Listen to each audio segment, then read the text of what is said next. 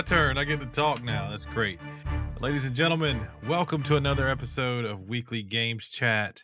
This would be episode number 380 for those keeping score at the house. My name is Sean, and I decided to come back to work this week. Imagine that. Boys, you did a fine job last week.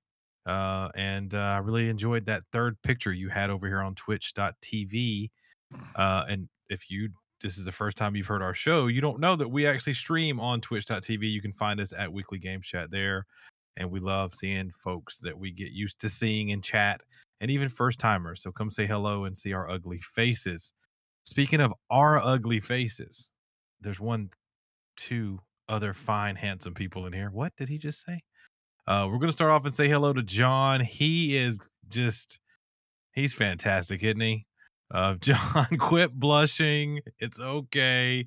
You look great, buddy. How you doing? I'm doing great, and I just want to take the time, Sean. I got to give out some props. I want to thank Chris on behalf of you and I, Sean. I want to thank Chris What? for going ahead and playing Sonic Frontiers so you and I can have time to play God of War. He's a team player. He's a champ. Like when he He's plays a things champ. like when he plays like Overwatch, he likes to be the healer. He wants to be the guy. Matter of fact, when he played World of Warcraft back in the day, he was a panda named Panda Quan, and that panda, it healed. It did what it needed to do to keep things going. And John, I got to tell you in chat, they're already congratulating you. The fans know you are a big Georgia fan, and they want to go ahead and congratulate you. But I will say that was by drama. Drama still says go Vols, and that's what a true fan should do. Yeah, John, y'all got a big one this week, so Yeah, congrats to you. the media even had me running scared a little bit because all week I heard if there's one thing I heard constantly is Tennessee is going to expose Georgia. Yeah, That was I heard. sort of the resounding thing. Yeah, turns out it was the other way around, I think, but who knows? And I'll tell you, two people who don't want to talk about football this week. Myself, one, Roll Tide, and then also Chris. Chris, welcome to the show officially. How you been, man? It's good to see you. I want to fire Bill O'Brien. We're going to fire Pete Golding. They're terrible. This isn't Nick Saban's fault. Sir, it's going to be fine. It's all good. It's all good. But yeah, ladies and gentlemen, this is we're all here. The boys are here. This is what we call the intro part of the show. And during the intro, we do things like intro each other and also talk about things from the previous week or just something that kind of brings up. Intro each other sounds dirty. It's what was supposed to. Cool. I should have said pre-intro, and then it would have got even more dirty. What? Well, I'm the one who pre-intros. Wait, what? But I will say, we try to see if anybody's got anything they want to lead off with, and we're going to lead off with John, and it's only a quote from John. So the roundtable discussion was happening, and John, if you could just verbatim the 3 words you spoke to me, just repeat what you said to me and Chris when we said, "Hey, John, do you have anything this week for the intro?" John doesn't remember. Well, welcome to Old Man Chat. I don't remember what I said. Well, John, I remind you, you said, "I got nothing." I got nothing. Good job. And at that point, it was funny. I was zoned out. I was watching the other stream from last week, and it kind of tilted over to the actual stream where Chris was talking and John started talking about the intro for this week in my other ear, and I totally missed it. So it was funny.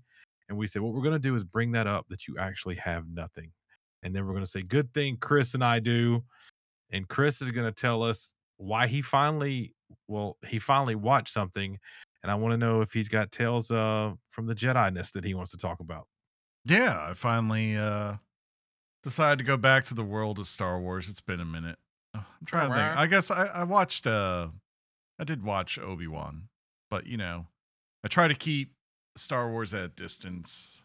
That way, if I'm not too invested, I just feel like the good stuff finds me, as opposed to just going out there and blindly watching and being like, no, I could have waited on this. I don't need to do this week to week. But I watched Tales of the Jedi. It wasn't really long, but I thoroughly enjoyed it. And I would really like to see more little projects, especially the animation. I know, obviously, Bad Batch and all that's out there. But I'd like stuff like this. I would really put this, I guess, I don't know what you would call it. It's not really a show, right? Because I don't think they're planning on doing more of these. But the one thing this batch of 6 episodes made me want, I want more Dooku. I want like the full story of Count Dooku, because what they do with him here, I think I've always kind of thought he was this way, right? Like that he was kind of unique of the Sith. Um, and this kind of hammered it home, and it left like me just wanting more. And like when I was like, I would love to spend another 5-10 hours just exploring, like, how did this dude become a Jedi? At what point did he start to really feel, the way he feels in this, and maybe the exact moment when he finally finds himself going to the other side. Kind of get hints in this, which is kind of cool. Get some characters that you haven't seen since the very first prequel movie and got made fun of when they actually showed up in that movie, but expanded on them, so that was cool. And you get some more Ahsoka Tano. I felt like her stuff, I could have actually done without her stuff. I felt like that was more of, we're setting up her show. So I kind of figured like that last, what I'm talking about, Sean. Yeah. The last little part, I'm like, okay, that's probably where season 1 of that show starts. I'm guessing, maybe. It may, and that last episode actually came from one of her books. It was called Ahsoka. Okay. As that scene started, I get a head bob on that one. Read a book there, buddy. Name drop. I did like of course I did too, and I think that you mentioned a couple of things. I think you like work that's done by Dave Filoni. Oh yeah. I think you understand the quality of work he puts into something as far as his Jedi or Star Wars world. So yeah, I really enjoyed it, but I gotta say, I think it's an advanced watch. Even though you may think, oh, the episodes are 15 minutes a piece, these are like little pieces of stuff that you have to already kind of have a knowledge about. I think. Sure, that's fair. I don't think. Yeah, I think you kind of need to. So it's not a continuation from beginning to end. No. It's like an anthology of shows. No, it's a snippet. It's a series of snippets of time and events into 2 people, basically, of 2 people kind of concurrently happening. Yeah. Ahsoka. I'm not sure that you guys answered my question. It's how did we not? Okay. Is it a sequential story from episode 1 to episode whatever? I think it technically is, yes. But it's not like something happens in episode 1 and then we go to episode 2 and we pick up right from that. It's like, here's a moment in this person's life. Now let's move down the timeline a little bit and show you this next moment in this person's life. And then a couple of years later, here's the next moment of their life. Now we're going back to this person a couple of years down the line. Did you ever watch the Harry Potter movies or read the books? I can't remember, John. Mm-hmm. Do you remember when Dumbledore would put his head into the pensive and see something? There's a pensive? Yes. So these episodes are very pensive-like in the sense that you see something for a moment, then you come back out of the pensive, and the next time you put your head in, you're at a different space and a different time, and things have already happened. And that's why I say it's advanced, because if you don't know the in-between or really the timeline of the view you get, you could get a little lost. But it is, dare I say, top notch. Even from an animated, you say that? Even from an animated standpoint, it's legit. But yeah, I'm glad Chris watched it. That's dope. I just need to get you on Andor now. You said you're gonna wait till they all come together, so that's gonna be what's up. Yeah. So what I wanted to bring to the table is to say, do I roll the dice and do this, boys? My intro, I wanted to say the name Palmer Luckey. Palmer Luckey. And if you don't know who that is, the original founder of Oculus VR, who sold his company to Facebook, that was his name, Palmer Luckey, has made news recently because he claims, and this, of course, is right up my alley, John and Chris, that he made a VR or is making a VR headset that will actually kill you. Oh, I saw that. Yeah.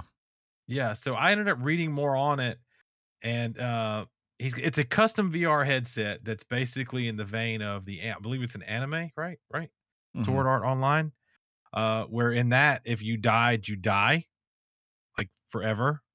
Mm-hmm. And that's what he's going to do. And so I'm going to read on, And basically, the VR headset is going to be laced with charges that will literally explode, that could, quote, destroy the brain of the user if they trigger an appropriate game over screen. That is frightening, but also it's like, is this? So I was like, is this sort of satire? Is this real? It appears to be real. It appears to be real, and I went on to read that he actually hasn't tried the headset on yet because he hoped that there's no miscalculation, because he has got to the point where he knows how to make it explode, but he also doesn't know how to make it not explode yet.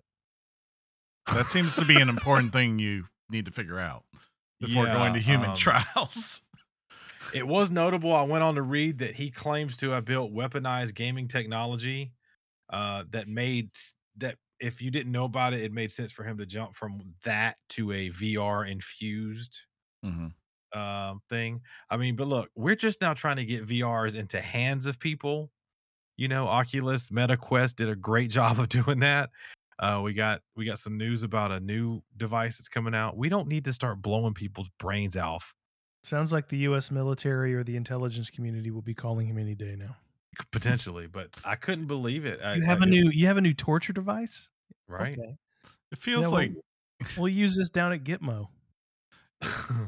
It's like he decided to stay in one weekend and just watch all Black Mirror, and now his mind's just corrupted, and he's doing the things that Black Mirror would do with technology. Right. Well, the chat sounded off, and they say things like, "This is craziness.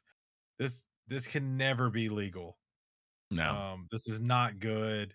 And then somebody was like, "Is this how bad the VR business is when you have to create things like this to get attention?" I don't think so. But I ended up finding it on Forbes. I think Forbes is a legitimate news source, but they go on to talk about how, it's just right now a concept, but it's crazy. Yeah. So we'll see. I just thought I'd bring it to your attention. If you want to read more about it, it's out there. Go read about it. But I just want to play like the PSVR 2, boys, and the next Oculus. I don't know if I can go there yet. But we did talk about, me, Chris, and our friend Mike were hanging out, and we were like, yeah, that if you ever played like a real video game or a VR game and like you could get hurt or die for real, you would not play games how you play right now. You hanging out in Discord? Just hanging out. Where were you hanging out? Together. In Sean's Discord. Making sure. You've been there. Hey, Sean was being coy because he wanted to make me feel a little jelly. No, it was working just a little bit, wasn't it? A little bit. A little bit. A little jelly, a little Welch's right there is probably fine. But name a better jelly than Welch's, by the way. So I do have a quick thing to say. Yesterday was leg day. Yeah. And so since yesterday was leg day, and because of the fact that it was leg day, my shoulder hurts. Makes sense. Were you recently back in the gym? I remember you got hurt and had old man back for a while. Right? Do you remember? Yes. I had old man back. Yeah, I'm back in. You had old man back for a minute, and now you're back in it. So that's cool, man. Quit hurting things that you weren't doing to get hurt. When it happened, I was like, this is being in your 40s. This is what happens when you're in your 40s. It's like, I did this and this happened. I hurt a nerve just by sitting sometimes. Just sitting. That's just ridiculous. It is ridiculous. What's not ridiculous is that I think we've arrived at a point where our intro is pretty legit. I don't think we never want to push this farther than it needs to be. But we do want to thank you for listening to the intro so far. If you have, Chris, John, do you have anything else that you wanted to add before we moved on? For those that are watching us on twitch.tv, you see what the episode title is. Hopefully you're excited about it because I'm hearing good things. So with that, Chris is giving me a look like he's good. John's rocking just for the visual. This was a good show. So we'll see you next week. Yeah, we'll see you next week. But for the visual, John does not have a button up on this week. He's got a fantastic Mario shirt on. I actually love that shirt. I actually almost bought that shirt, and we talked of where he got it, Chris, and it was not GameStop. I bet I can figure out where.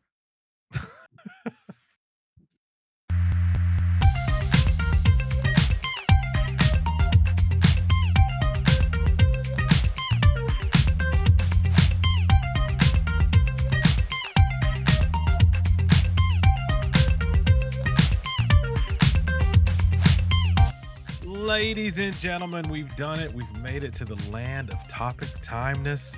We thank you so much for being here. Hey, look, whether or not you listened to the entire intro, which was obviously right before this, or if you saw the time mark on your phone or your smart device and you came right to here because this is what you wanted to hear, we welcome you with open arms and we thank you. And what I'm going to do now is shut up because that's what I need to do for Chris to do the thing that he does, which is to properly introduce this week's topic.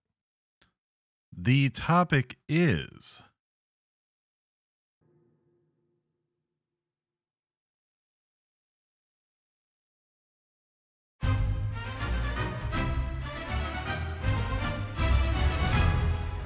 Mario plus Rabbids Sparks of Hope!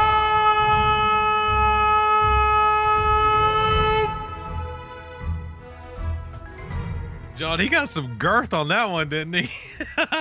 So I'm thinking right now, because we used to be there, we knew we could hear his neighbors like just walk.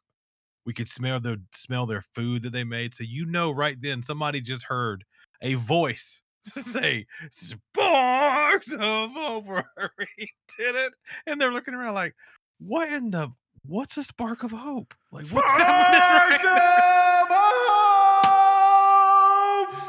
and they were like, there it is again. I heard it again. That's good stuff.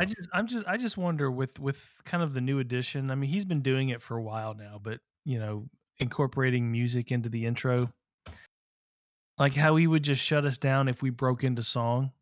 Well, he's keeping it under. There's a certain threshold. So okay, yeah, fair that's use. why we're good. So the threshold for us is 2.3 seconds. Yes, yes. But for Chris, it's whatever he wants to do. It's fine. But I'll tell you what, if we get DMCA'd because of Chris, I'm fighting him. I'm gonna literally punch him physically. I'm fighting. I'm fighting him. I'm gonna beat Chris up. I probably not. Chris will probably. I got a Nemo arm now. It might be a fight. Who knows? But Chris, yeah, boys. Yes, I got to make sure I understand before we get into this discussion. This is your first Mario Rabbids game. You did not even go near the first one. Yeah, I can't remember what was out at the same time, but I want to say it came out like in October before too, and it was. Well, it's been out for a long time. It's been classic, It was like a classic October where there was 9 million things, and I was like, "Ooh, piece of candy! Ooh, piece of candy!" And but it's been out a while now. Yeah, but they don't ever put their games on sale, so sorry. Oh, this game has been like $10.99 before. I've never seen it there. You also understand this is like a Ubisoft game. I know. I wanted to go and get this out. By default has been on sale tons of times, and it's been on sale. It's been on sale below the traditional Nintendo games on sale. This thing has been dropped down pretty low at times. I don't know. The lowest I ever saw it on the Nintendo shop was $30, but yeah, I'm not there all the time. So, but yeah, as you said, John, this is an Ubisoft game, so let's just get this out of the way. Oh, in terms of Ubisoft games, Mario plus Rabbids Sparks of Hope is better than Assassin's Creed Odyssey. Just get that on the record right now. It's a fact. It can't be disputed. It's in the podcast. Thank you. We can go to the news. I like to do I just want to give you some research real quick. So what I did is I went and looked at what came around in August because I gotta know. So August 29th, 2017, Mario plus Rabbids originally came out. So as John alluded to, that had been a while. It'd been a while. On August 22nd, Uncharted: The Lost Legacy came out. I don't remember if Chris played that or not. I did. But I will say a big one, August 8th, Hellblade: Senua's Sacrifice came out. Ooh. So I don't know. What date did you say in August? 27th. Probably like the week before NBA 2K came out as well. Somewhere That's around about that time. Yeah. So there you go. That explains it. And I remember it doesn't explain anything. I managed to play Senua's Sacrifice and Mario plus Rabbids. Well, there was something he played. Yeah, it probably was. I remember it too because I played Lost Legacy during that thing. I know what it was, John. Knack 2 came out on September 5th. And That Chris was played it. Knack too. That was it. That was it. 100 hours of Knack Got 2. him. Got it. But no. But no. Chris, I remember just kind of for real, when you or me, neither one of us were, it was not on our radar, that first one. John was the one who jumped into it and loved it. Yeah. I kind back of, in the day. when I looked at it, I was like, okay, that seems fine. And good. It was just like, there were other things. And it was like, yeah. And John wanted to go play. I was like, go right ahead, man. This time though, I figured, what the heck? I heard good things about the first one. It seems to have taken some chances, and I figured it wasn't going to be something that was too hard to get into. Like where it was going to be vital that I played through Kingdom Battle, to get this. And I'd heard quite a few previews saying like, no, you didn't need to play the first one to really be able to get in this one. I could confirm that. Like, sure, I don't know how the Rabbids and Mario got together in the first place, but this seems to pick up after the events of the first game, and within kind of typical Mario fashion, right within 20 seconds of our opening scene, here comes an evil force, and the Marios and Rabbids together. Now they find themselves having to go fight this evil, which I believe is called, was it John Cursella? Yeah, Cursella. Cursa or something like that? Yeah. This big evil entity shows up on a big flying manatee because Mario, and basically they're going and sending out all these dark tentacles throughout the galaxy, and you're getting your spaceship with your core Mario pals, Luigi, Princess, and Mario, and then their counterparts that are Rabbid form. And you take this spaceship and go out, and you're trying to take out these tentacles to free the galaxy. And of course, as you go along the way, you meet new friends, new acquaintances, new variations of the Mario characters, and do battle is the easiest setup I can give it. Am I missing anything, John, on that? I didn't play it. Yeah, you did. I saw you. But yeah, so obviously I've played a lot of tactical games, and the biggest compliment I will give to this is that, first and foremost, regardless of the tactical stuff, 99% of the time this feels like a Mario game, and I really appreciate it, especially outside of battles. Going outside battles, you're kind of traveling to worlds, which is, think of kind of like Mario Galaxy, right? Like hopping from one planet to another, but bigger, right? And each planet, of course, has its own theme. The first one you go to is like a beach, and then you go to a frozen lake. I can't remember what the third one was right now, but besides the point, and when you're not doing battle, you have this open world that feels like a 3D Mario. Outside of being able to jump, you can go around, you can find pipes that will take you to hidden areas. You can have mini games and little side activities, right? You could talk to all these little Rabbids that are local to the area, and they'll give you quests to go do. You'll see the classic little orange and green hoops for coin gathering challenges, right? There's just tons of side activities to do here outside of the battle system itself. And I have to say, that's where I think the game for me won me over, because I felt that charm, right? As I was going through it. As I get into the actual combat though, what I also like is that while it's not difficult, I would say, it's fun and it's entertaining. And they give you, remember like when we were playing Triangle Strategy earlier this year, John? Mm-hmm. And it felt like that was a tactics game where it was like, all right, have a fight, and then you're going to wait a while before we really get back to the fighting, because we're going to do story, and you're going to walk around to find someone to talk to, and they're going to talk for a while. If you want battles, you could mainline this, I think. And probably, I think for most people, if you mainlined it, I think it's anywhere from 10 to 15 hours. But if you want to, there are battles galore for you to go take on and try different things. And that was something I really appreciated because it let me go around, experiment with these different characters that they're giving me, and try different things just to see what was possible. John, how do you feel?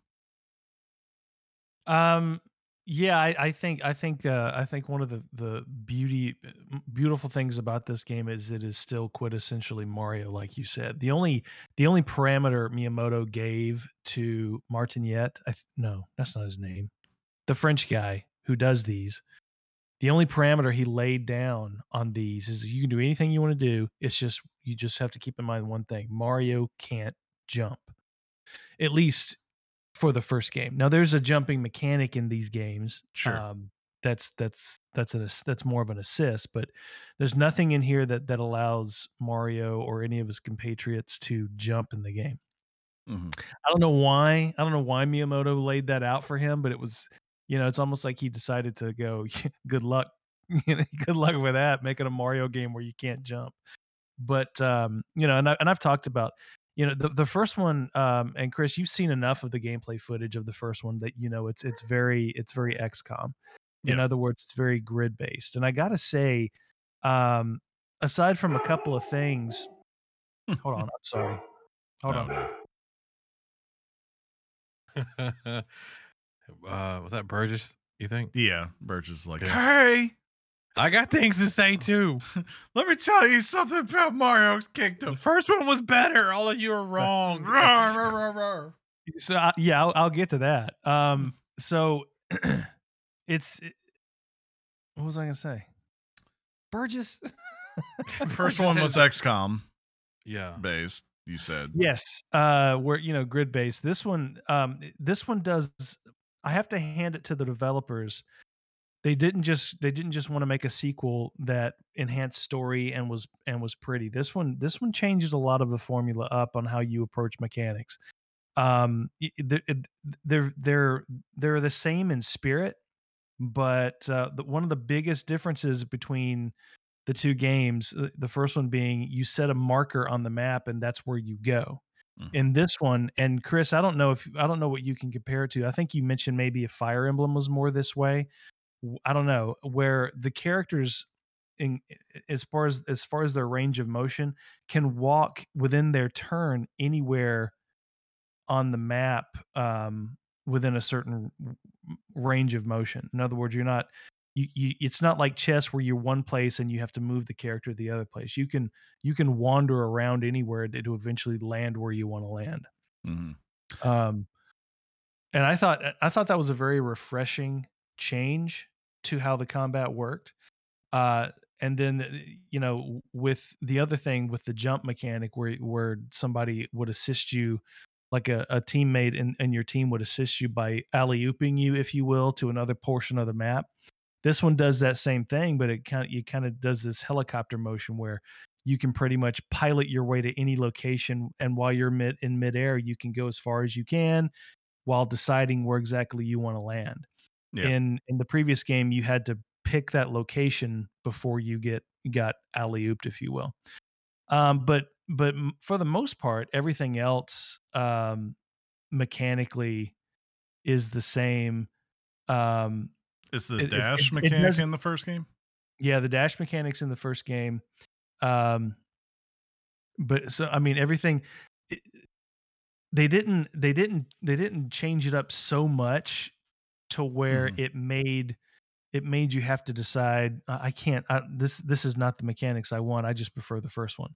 It did enough changes and kept the spirit of the first game's mechanics, Yeah. which I really appreciated. It was refreshingly different. They went in a new direction. Some of the characters have different types of weapons than they had previously. Um, but yeah, the other big difference, like Chris said, I really appreciate how you have not only on the battlefield free range of motion, but in the game itself, free range of motion, where you can wander. It's like playing Mario Odyssey or 64, where you have these areas that you go and you get all these stars or moons or whatever it is, Yeah. and you can do them. You don't have to do them. I will say this, and I'll turn it back over to Chris. Um, Mario plus Rabbids Kingdom Battle is far and away 10 times more beautiful than this game. Hmm. That's not to say this game is necessarily not good looking. And it almost seems like it's going with a kind of a different art style. Um, but if you go look at Mario Rabbids Kingdom Battle, I put that game. I'd say that game is more beautiful than Odyssey. As far as how it looks, it is absolutely stunning.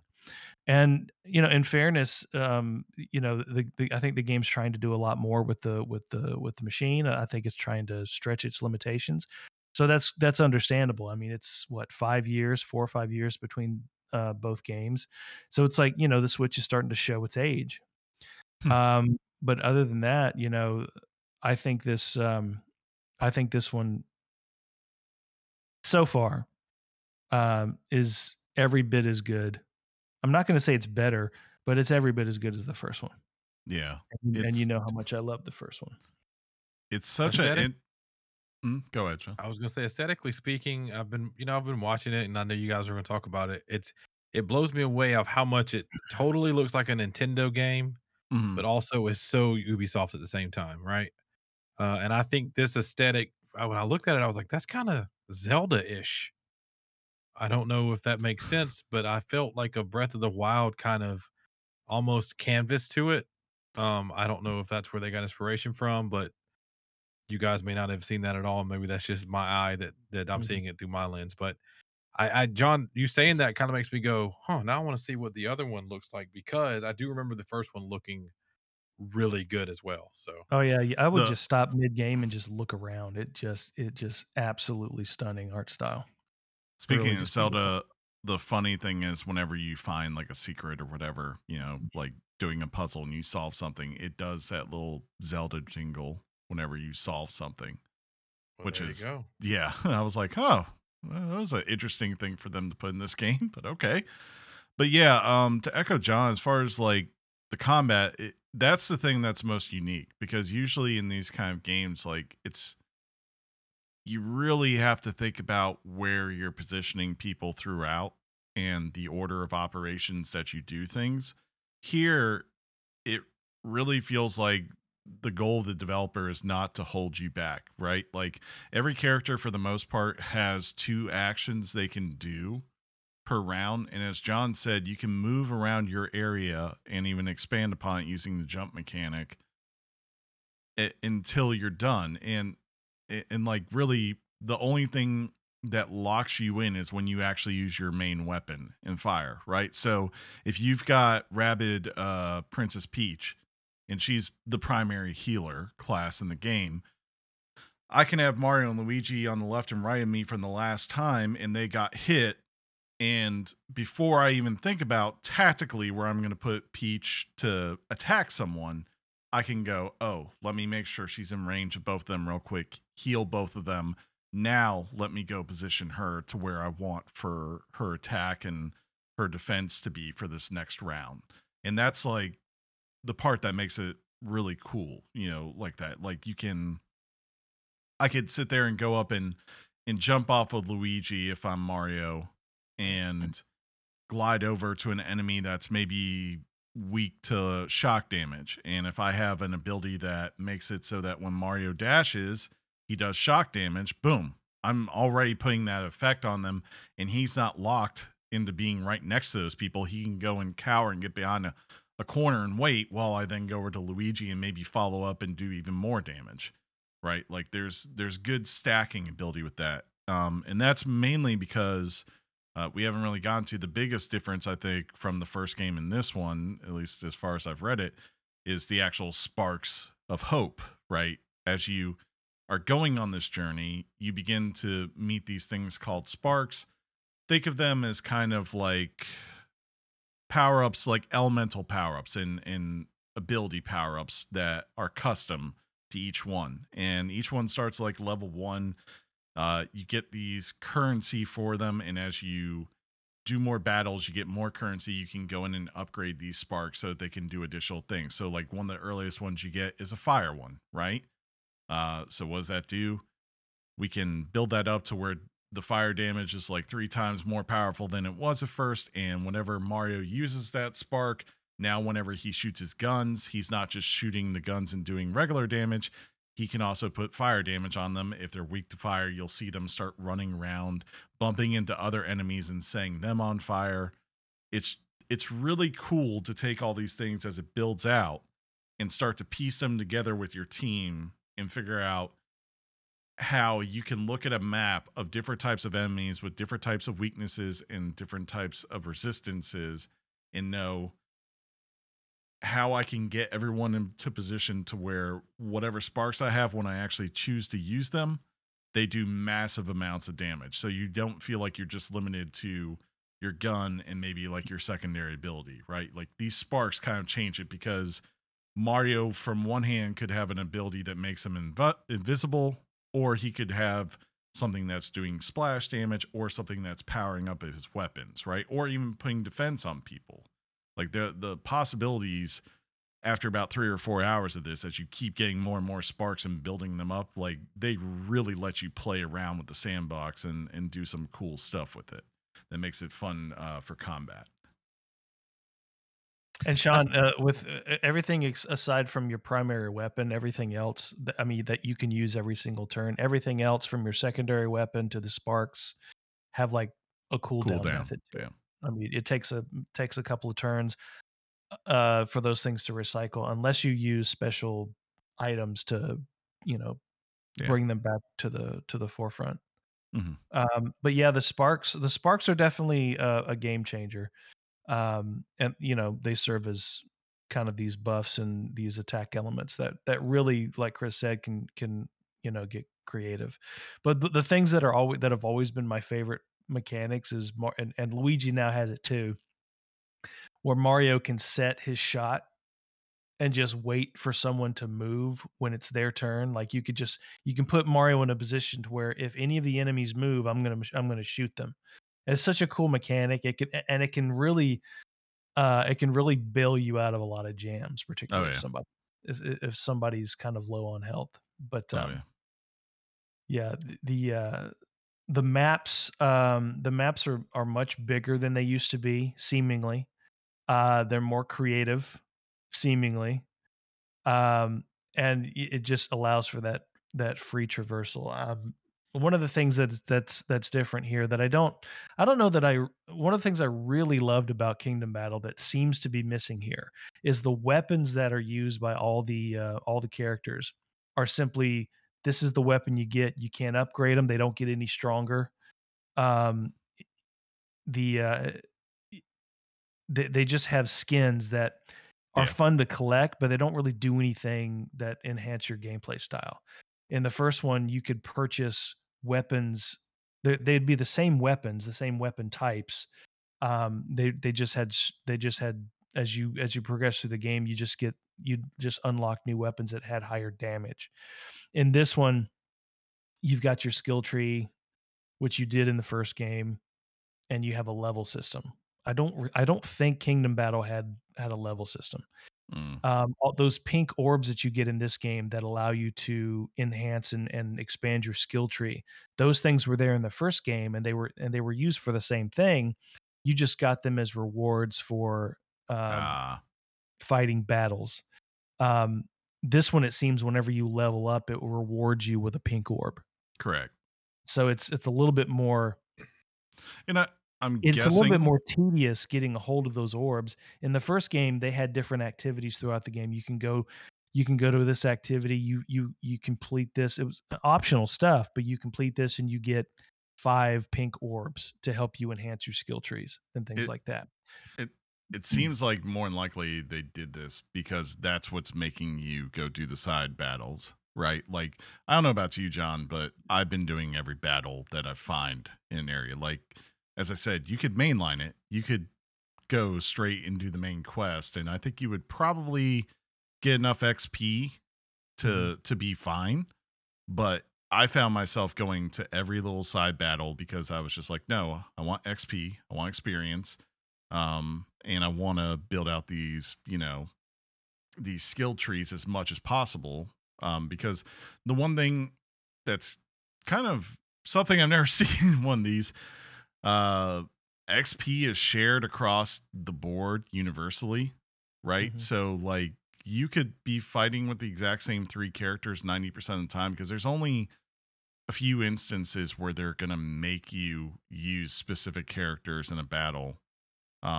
Most of the time it's pick the 3 or 4 eventually that you want and go with it.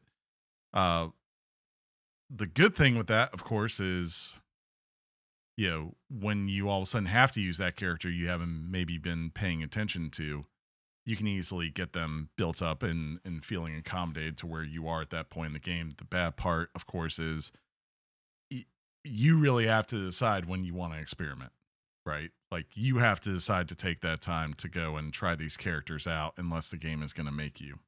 It's very easy to get into your rhythm too. Mm-hmm.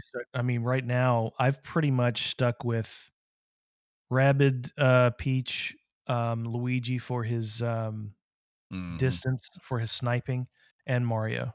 That's kind of been my squad. I mean, but I agree with you. The ability, the desire to want to just explore and take my time is there. Mm-hmm. You've probably been tinkering with this a lot longer than I have, so I've been trying to just push through as much as I could. I spent a lot of time in the first area doing a lot of the stuff, but when I got to the ice, the second world, I kind of pushed through as much as I could. Mm-hmm. Uh, but yeah, but Kingdom Battle is the same way. When it came to when you got those pink orbs were distributed to the entire team. So Gotcha. everybody had the same amount. Even if you won 2, each team member had 2. Yeah. Um, because, that's a quality of life thing in my opinion. Nobody's got time anymore to just uh, switch around and go,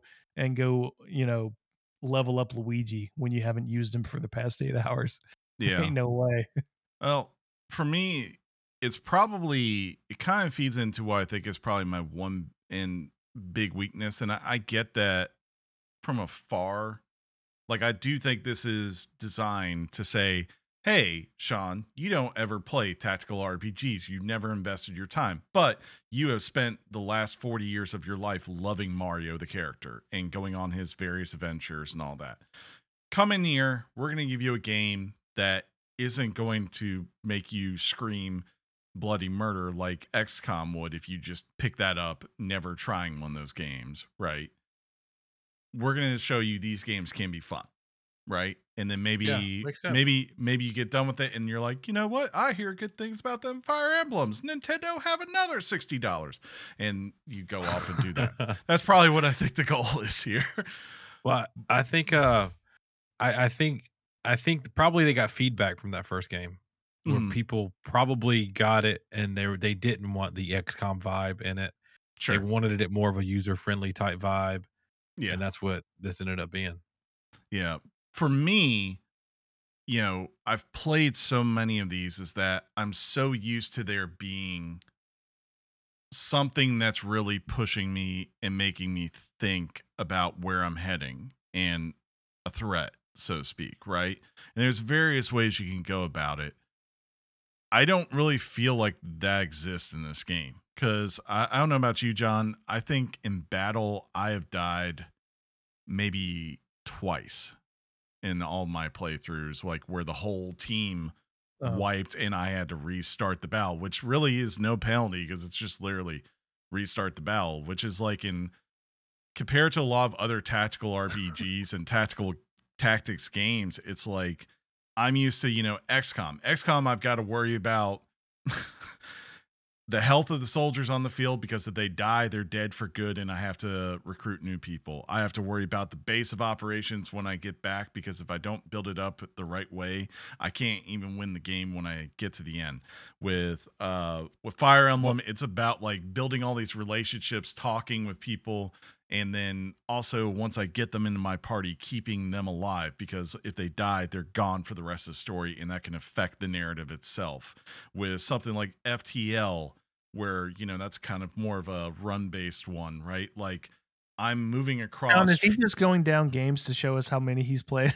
No, Tactical I'm games? trying to show you all different types of these games out there. I'm playing. But like FTL is something like where you're going across this grid and you know there's this impending doom coming and you need to manage your time because you only have so much time before it shows up. Or Into the Breach where again Into the Breach. How many are you gonna name, Chris? well, these are my faves right here. But like I'm saying, it's a running theme with all these where I feel like there's always stakes, right? And when you lose, it's that thing of what kind of person are you going to be? And it's different for each one of these, right? Like sometimes when I'm playing Fire Emblem, if someone dies, the game gets turned off and we restart that battle from the beginning all again because I am not losing anyone I care about. On the do flip, you guys remember back in the day when you'd play a game and you'd be like, no, I'm not loot. Nope, I didn't just cut it off. with things like FTL, XCOM, it's like, oh, that run didn't work. We didn't get to where we were trying to go. Now I need to know. Now I know next time. Let's try this, and it makes me try new things. Like that's the hook for these. For here, I mean, I can kind of just zone out. I'm just sitting back and I'm going through and I'm having fun and it's really colorful and it's very Mario. But like that's the one thing is like I don't feel any pressure. It's not hard enough for you. It's like Chris playing this game is like a baby laying in his crib watching the thing go around. It's not hard enough, Chris. That's a gripe. I mean, you're like Eddie easy mode. Like this is crazy that you're saying it's too easy. It's of course, guys. That's a joke, but they have a hard mode, Chris. I maybe I need to try it. I should try it. You're just too good at games, dude. I don't know. These kind of games, like that's the pressure I kind of just expect from default, and it's not there. And Chris, you know this. This was Kingdom Battle was my first exposure to this type of game, and it's because it was a Mario game that I think it was like, okay, let me try this, and I think it's okay to say this is this is baby's first turn-based tactical RPG. I'm cool with that. So far, and it could be because with Kingdom Battle, I was sort of figuring out the concept of turn-based tactical RPGs. Sure. This one is like, I know what I'm supposed to do. I never needed a tutorial with this game. While certain things changed a little stylistically and mechanically, everything's still pretty much the same here. Yeah. But I wasn't sure if that was going to be the case because every time I saw gameplay footage, it looked so different, and everybody was moving around the map freely. I'm like, well, I can't. No, Bane does not compute. This is too different. I don't know if I'm going to like this. That's funny. But yeah, it's definitely fair to say this is what you play when you kind of want to learn the basics of how to play one of these games. This is like a crash course in how to play these games, and I think I think that's a benefit to it, because as soon as I played Kingdom Battle, I mean, what I didn't dive into tons of them, but I gave Triangle Strategy, Gears of War Tactics, which is great game. That's got stakes. Yeah, that one's hard. That one was really hard. That one is hard. So, Chris, there's a question from chat from Drama. Is Final Fantasy Tactics in this same vein? I mean, it is in the sense that it's tactical combat, but that's a harder game. That is a much harder game. Gotcha. But that's also good question, chat. Appreciate that. To be fair, that's also a game from 1997, and like all games back then, games were harder back then in general. Yeah, but like they have catered to the easy games, just for sure. As soon as John said "baby's first thing," I just like imagining John clearing a level and then like calling me and go like, "Look at me! I played tactics game. I did it. I'm big boy. I did it. Where's my sticker? I played tactic." Clarissa, can I have my snack pack now? Right. John, for the second time today, I almost spit Coke smooth out of my mouth. Earlier today, I almost just died. I was drinking Coke and it hit the gullet, that part where it didn't close quite properly. Mm-hmm. And Chris and Mike were hanging out and they just saw me almost die. I almost choked to death on Coke Zero for no reason other than old man throat. Chris, Yeah. I have a question for you. Sure. As somebody, only because I didn't really play this game when it was. I'm only assuming that you played it. hmm Do you think they were trying to capture? And I know this is not exactly a 1-to-1 comparison, and I know all the ones that wouldn't make it a comparison. But do you think they were trying to recapture a void from Super Mario RPG? To some extent, I think so. I do think so. I didn't play that game a ton. Josh is the one who really played that game. Yeah. Yes. But I've seen people play a lot of Mario RPG, and I could see that. Like, I like that vein, and that's always been a cool thing, and it is a little bit lost. We don't get as much now. Like, it's mainly just sports stuff that you see, or party games with Mario. But that used to be the cool thing about Mario, is that they would go and experiment and try different genres and be like, Mario can do that too. And really, outside of, out of this, the only other thing I can think of recently that's even in that vein for the Mario universe is Captain Toad Treasure Tracker, right? Which felt very different and unique, and I thought was really well done. And I was like, I want 20 more of these. Yeah, that game was dope. I would love it. They could have just done seasons with that game. Just make it like. Well, speaking of seasons, I'm glad you brought that up, boys. Are you boys interested in the stuff they got introduced? They're introducing, like, with I forget the stuff. I should probably go look it up before I get all excited about my question. But I think there's 3 expansions coming out. Yeah, the season. And Chris, this is. I mean, I would urge you to watch out for the sales for Kingdom Battle, because they do happen. Particularly, or you could just borrow mine. I have it for free. Oh yeah, particularly because Kingdom Battle also had a season pass, an expansion that had Donkey Kong. So this season pass looks even more robust, or should I say robust? And there's even they've even teased. I know you're happy about this, Chris. They even teased Rayman as an expansion pack for yes. Finally, the crossover we need. And it's funny, there was a Twitter post that said it will include the Tower of Doom, and it has to be typed out with 4 O's. So there's going to be some stuff, man. That would be cool. Well, I mean, Chris, how do you think this game looks aesthetically? How do you think it looks? How do you think it runs? I think it looks great. As far as to me, it looks like a 3D Mario game. And that's what I was asking for. I can't speak to how it looked for the first one. Maybe it's just the draw distance or wherever the size of the fields and all that, to your point, makes it pop a little bit better on the original. No idea. The other part of it, though, and I mean, there's another Switch game I have in my library right now that I have dabbled a little bit with that's making me feel the same way, which is the Switch is getting a little long in the tooth. And,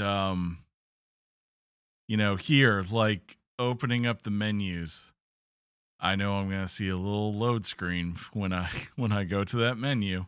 I know when I go into Valor, it's going to be a load screen. Everywhere I go, there's a load screen for, sometimes for 2 seconds, time for. And ladies and gentlemen, that's why he's playing Sonic Frontiers on PC. Right.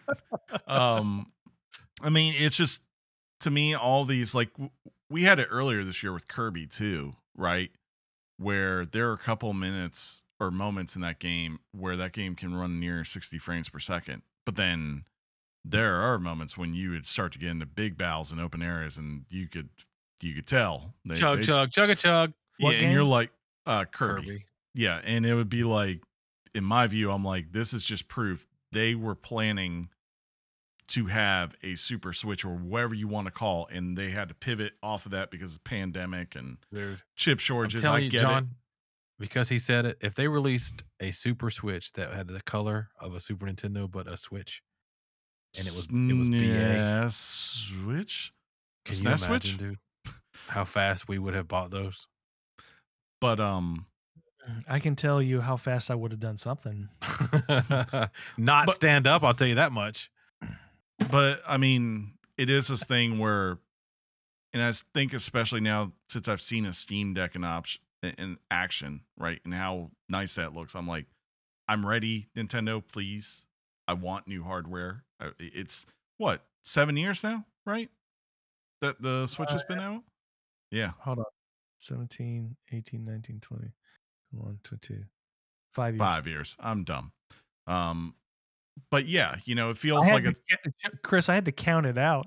yeah. It was released on March 3rd, 2017, guys. Thank you. I'm ready for a new console just because, you know, like these You're games. ready for a new You're console with spoiled. bad You mouth. want honestly, your computer loads things fast. Your Xbox loads It things is. Yeah. fast. PS5 loads things fast, and when we get a taste of that, Yeah. No, when with the Switch, it's like, where's my 2K frames? With Yeah. with the Switch 2, Chris is gonna be like, where's my ray tracing?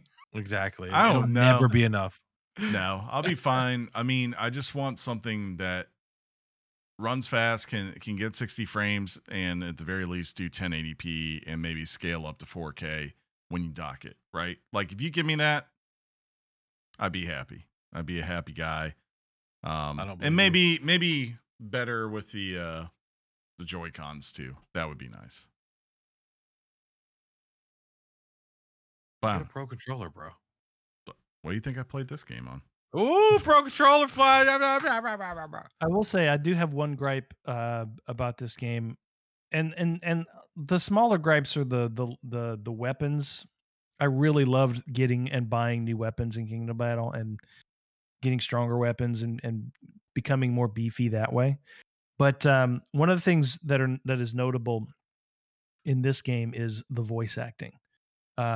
You get a lot of voice acting, not necessarily word for word voice acting in every single situation, but you hear what Rabbid Peach sounds like. You hear, what different, what Rabbid Mario sounds like, and he can be funny. I don't really like him as a character, combat wise, but he can be very funny. One of the things that really irritates me is how I had a idea of how Beepo was in the first game. He was kind of this aw shucks character, really well intended, leading the team around. But in this game, he's like this obnoxious, arrogant butler type, and I just don't like Beepo. Chris, Beepo is the guy. I know. He looks like a Roomba. Yeah. He very much. I cannot stand him, and I absolutely loved his character in the first game because you didn't hear what he sounded like, and I just find him so irritating. He's so pretentious. He's very. I don't want to say he's Claptrap, but he's like Claptrap without the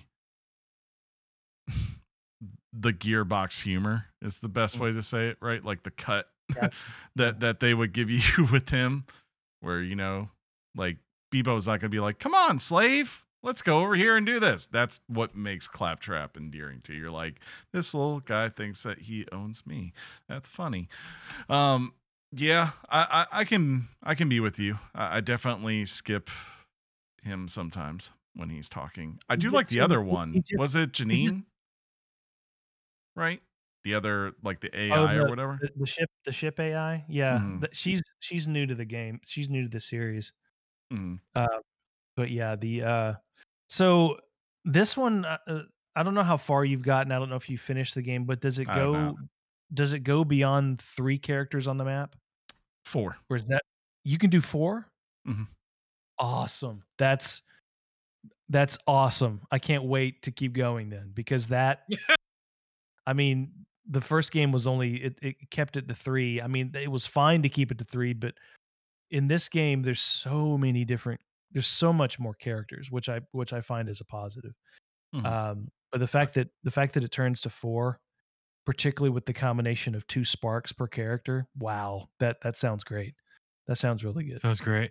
Sounds really good. I should probably say I've only seen 4 once so far because I just got to the part where it has 4. But I'm guessing if they're showing me 4, that we're gonna have 4 now. Gotcha. Cool. And it's a lot. Like when you think about it, if it is 4, yeah, you're talking about pretty much all your triggers are attacks, right? So you have the top 2 each have a function to it. Those are the sparks, and then you have your main weapon and your special ability, I guess you could say, that's assigned to a character. So you have a lot of resource to use for them. And you can do some interesting combos. I guess we should maybe think about some Richards. I think it's time to clear the table and let's flop them out, boys. Mhm. I don't have enough table room. Hold on. Oh no. Shifts things around. As a Mario game and everything else, I think, if that's what you come in here, if you come in here loving Mario, like I said, I would recommend this game to Sean. I know he doesn't really play tactical games that much, but I would tell you, give this a shot because you love Mario like me.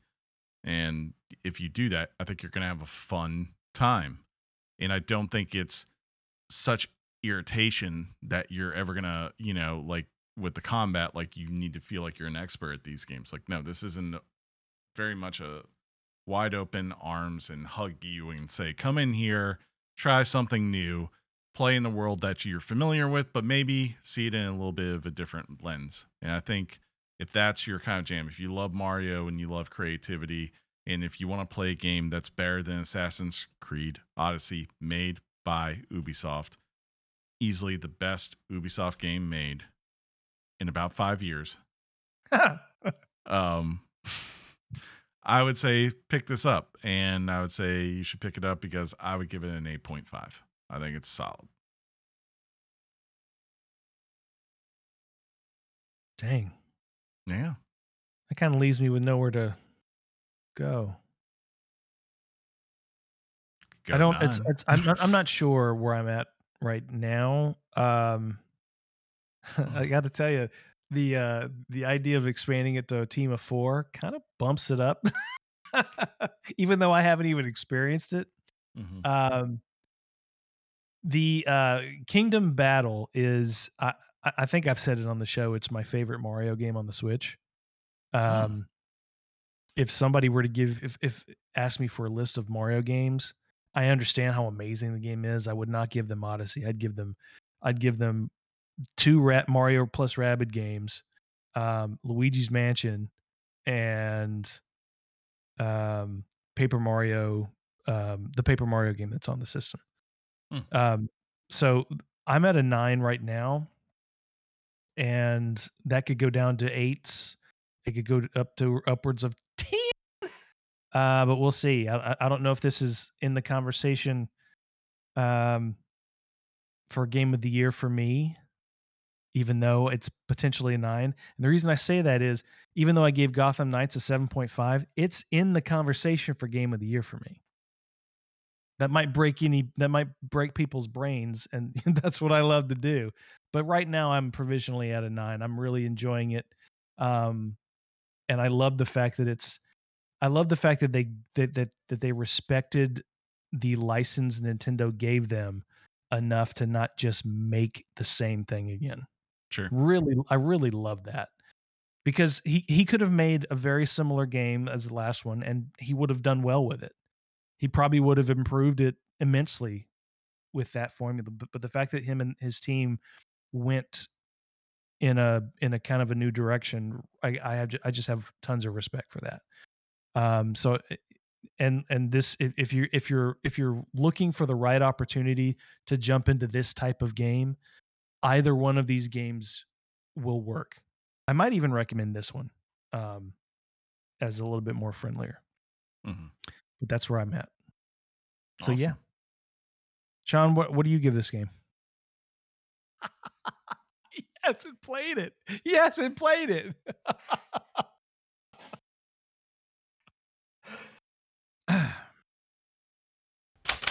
Hot off the press and straight to your ears. Weekly Games Chat presents the news.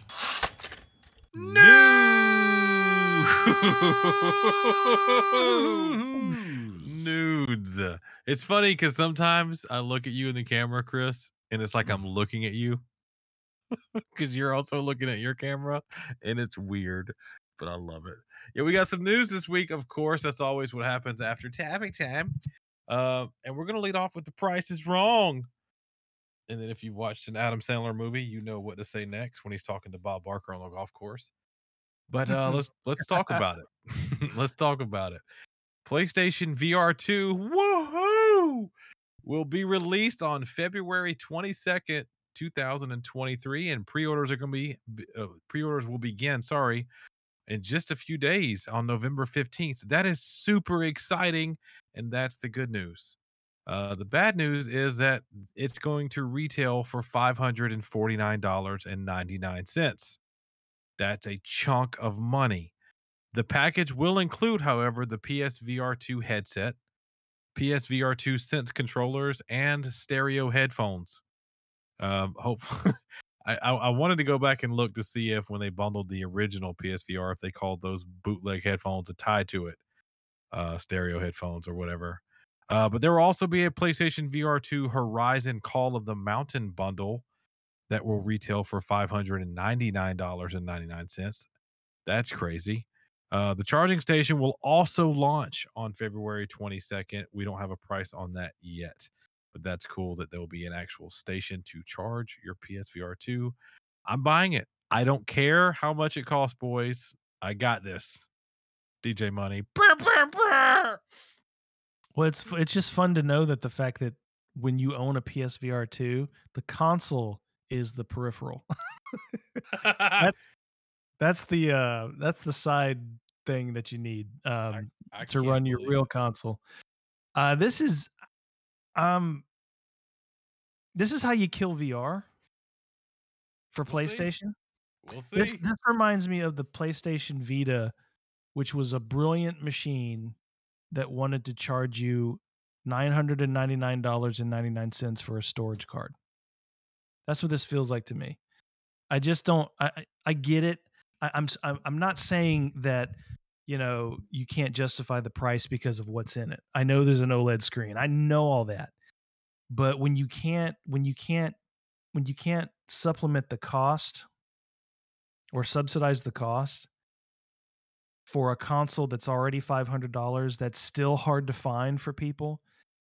Um, I will remain optimistic after I say this, but I have a hard time understanding how they're going to make this work and make this succeed. Um, but this could be for the Seans out there who are just completely invested in VR as a concept, but they're not going to get new people to do this. They're not going to get new people to jump in when they're charging money. And I feel like respectfully, I feel like if I were Sony and you're wanting more adoption, this is not how you go about doing it. You've already got the Seans. You just need me and maybe Chris. I just don't know that that's how they get there. Yeah. The thing is, the Meta Quest 2, the price went up, and they recently released a new Quest, whatever, that's not really meant for gaming, that costs an astronomical amount of money. The next Meta Quest that's going to be for gaming, they say is going to be pricey. I think the big difference is simply that Sony has Sony titles that it can put into this thing.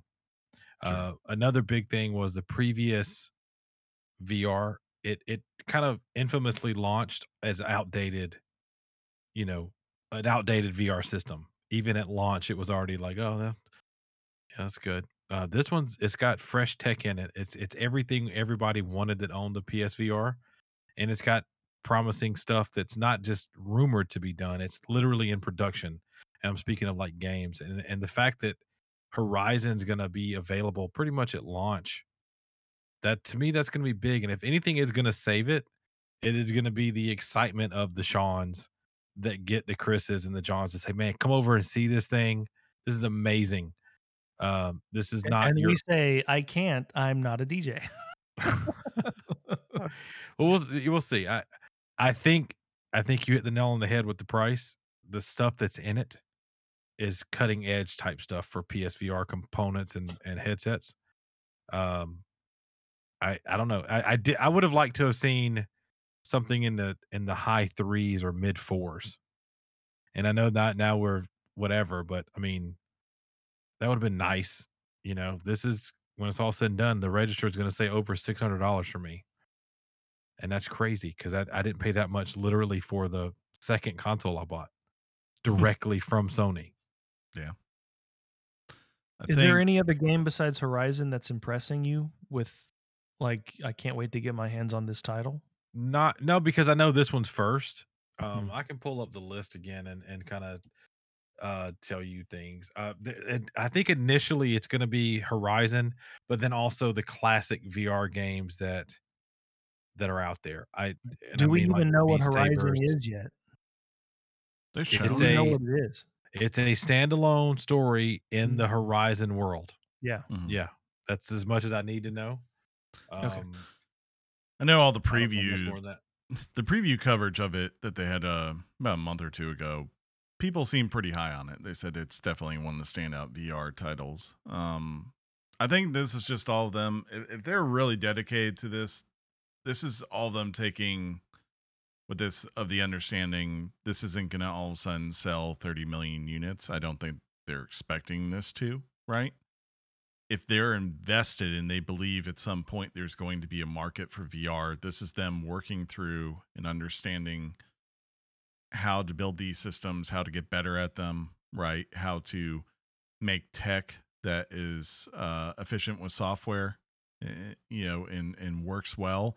And it's probably working to a point someday where when you get to a PSVR 3 or VR 4, it's a device that is separate from the PlayStation, where it's not necessary anymore. It's just their VR device, right? And then it's not so much of a big deal when you say, "Hey, this is $500 to $600," because then you can stand back and you can go, "Yeah, well, this isn't for that. This is to go against Meta, right? And this is to go against Steam VR, all that kind of stuff." That's what you're working towards if you get it right.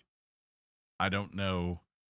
I mean, the question is just going to be consistently, and we see this is like, is there going to be some point where a Sony executive goes, no, this is too costly and it's going to take too long before it becomes effective to what we want it to be? We're getting off and we're going to just maybe we'll think about coming back to this a couple of years from now or 10 years from now when the game is different. But right now, we're not going to do it. I don't know. That's the interesting part to it, that I have no idea how it's going to go.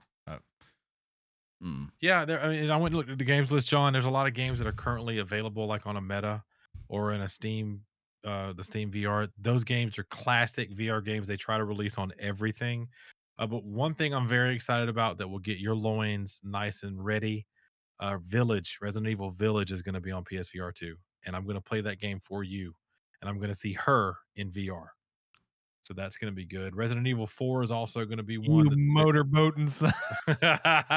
Resident Evil 4, but it's already on Quest. I could technically play it on Quest now. I've kind of held off because I had heard rumblings that it was going to be on the PSVR 2, and for some reason that feels like a game I need to play on a Sony Mm. thing. But there's also a game called Firewall that I loved on the first PSVR. Think of the classic game like SOCOM, if you remembered that game, the shooter, but Mhm. this is like SOCOM in VR.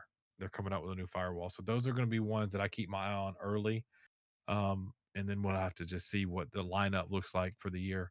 I hope I hope your words don't ring true. I hope it doesn't kill it. I hope people buy it. I'm gonna buy it. But see, a lot of us also we've been from what I gather on like our message boards, we've been saving up. We knew this was coming. We knew at some point they said no more PSVR stuff. We're going to be switching to PSVR 2, and everybody was like, all right, we're saving coins now. We know we want this. Let's make it happen. One thing that I do hate about it is that none of the PSVR games are going to be playable on it, the original ones. Yeah. But there's a reasoning behind that. So Mhm. Well, Sean, if you want my advice, and you're probably already there thinking the same thing, November 15th, just be ready, because I think it's gonna. I don't think they're these things are gonna have a lot to spare as I far don't as either. Yeah. volume. Mhm. And what people say generally is, if you want this, you go to the PlayStation Store directly. In fact, they might just be selling it on the PlayStation Store directly, because once you get into the cart, and I mean, you can take your time. You Mhm. don't have to rush to put in your card number and all that You're stuff. right. Right. Right. So just make sure you mark your calendar for November 15th. I will have severe FOMO if I don't have this on February 22nd. Right. I'll be miserable. But if you want my advice, Sony, you should sell this at a loss. No crap, right? Dude, pull a Microsoft or something. So speaking of selling at a loss, Xbox head, chief awesome dude, Phil Spencer. I just want everyone to feel like I love him this week. Has said Microsoft loses between $100 and $200 on every Xbox Series X and S sold. Microsoft subsidized the cost with the expectation that people will spend money on its profitable add-on products later on. Losing this amount per console is fairly significant amount. According to Spencer, Xbox can't maintain these console prices forever. Yeah. I think we talked about this, prices are going up, and I think the main thing that they're likely to increase definitely in the next year is going to be Game Pass. And I think John and I theorized to John last week what I think is the evil super how to get money out of you Game Pass thing, Sean, where I said, watch, all of a sudden they're going to be like, oh yeah, come in, play some little Redfall at this price. And now you're here for that. Why don't you come play Starfield, which is really going to hook a lot of people. And if this deal goes through with Activision, then you go, oh, by the way, we're going to increase the price by $2 this month, but it's okay because Diablo 4 is here for you to keep giving us all that sweet, sweet cash. So I think a lot of people have hinted that World of Warcraft might even make its way over there. Possible. It could definitely. You never know. You never know. They've recently done an update on World of Warcraft where it looks very console-like as far as the layout. Yeah. So we'll see. But you're right. It's all of that stuff. And $2 per user. Mm-hmm. Right. It's a lot. That's a lot of money, boys. Yeah. But I was nervous when I first read this story because I was locked in. I bought it through the offer where you get the console and the 2 years locked in, Game Pass Ultimate. So hopefully they'll wait at least until that's done, or either I'm grandfathered in. Yeah, I think you're That's usually what they do. Yeah. Mm-hmm. I don't know. Milestone. I got nothing. I didn't know we were done. I already gave a better pivot than Milestone. Thanks for the pivot. You know what I mean, Chris? Yeah. Speaking of milestones, God of War, 2018's God of War, has reached it with the breathless anticipation. You holding your breath? Of God of War Ragnarok. God of War 2018 has been revealed to have passed 23 million copies to date. 23 million, guys. That's how many people listen to our show. I agree. We did it. It's a lot of people. This new figure is up from 19.5 million sold as of October 2021, with the increase likely due to the successful launch on PC. And Chris, that stands for personal computer. The sequel's imminent release may also be tied to the success. According to PlayStation, quote, we expect similar performance from this new title as well. Simple, basic, to the point. God of War Ragnarok releases on Wednesday. That is today if you're listening on podcast. And has already enjoyed massive critical success. I can't believe it's here. Knocking Elden Ring out of the conversation altogether. John. I can't believe it's here. I don't see God of War, which I'm sure is going to be amazing. I don't see this one knocking Elden Ring out of contention for Game of the Year. You'd be surprised. That game came out in February, and this one's going to be more fresh. Exactly. It's right in your mind. But like Naughty Dog, the mechanics are all the same. It's just the story's amazing. John can't all I play know. God of War. I won't accept it. I know. No. You go play Sonic. Gotham Knights. You're going to Sonic. No, you're playing you. Sonic. Go play Sonic, okay? No. Go play that nice 7. No, Gotham Knights New Game Plus. I really want to play it. I know this. Today, it's Tuesday here for those who are listening. I logged off at work at 2:30, and I am not going back till next Monday. and I have one thing that I intend to do for the next That 5 that straight just makes you days. a sad person, Chris. You know, it's about finding time to spend with people you love, and I love. Yeah. I didn't take off work, Chris, and I got 2 gigs this weekend on a rare Saturday. Oh, it's not rare, but Saturday and a rare Sunday. Mhm. Nice. I'm effed. Don't I'm worry, sorry. Sean. We'll have it played for you. No. I'm playing this game. Are Every we Yeah. covering this next week, or do you think we'll need to? Chris I will hope Chris will, I Chris will come at us on Monday, going, "You're ready to play? How far did you get?" But Maybe. We'll and see. he will post on Discord his platinum trophy along with the Frodo thing. It's done. It's done.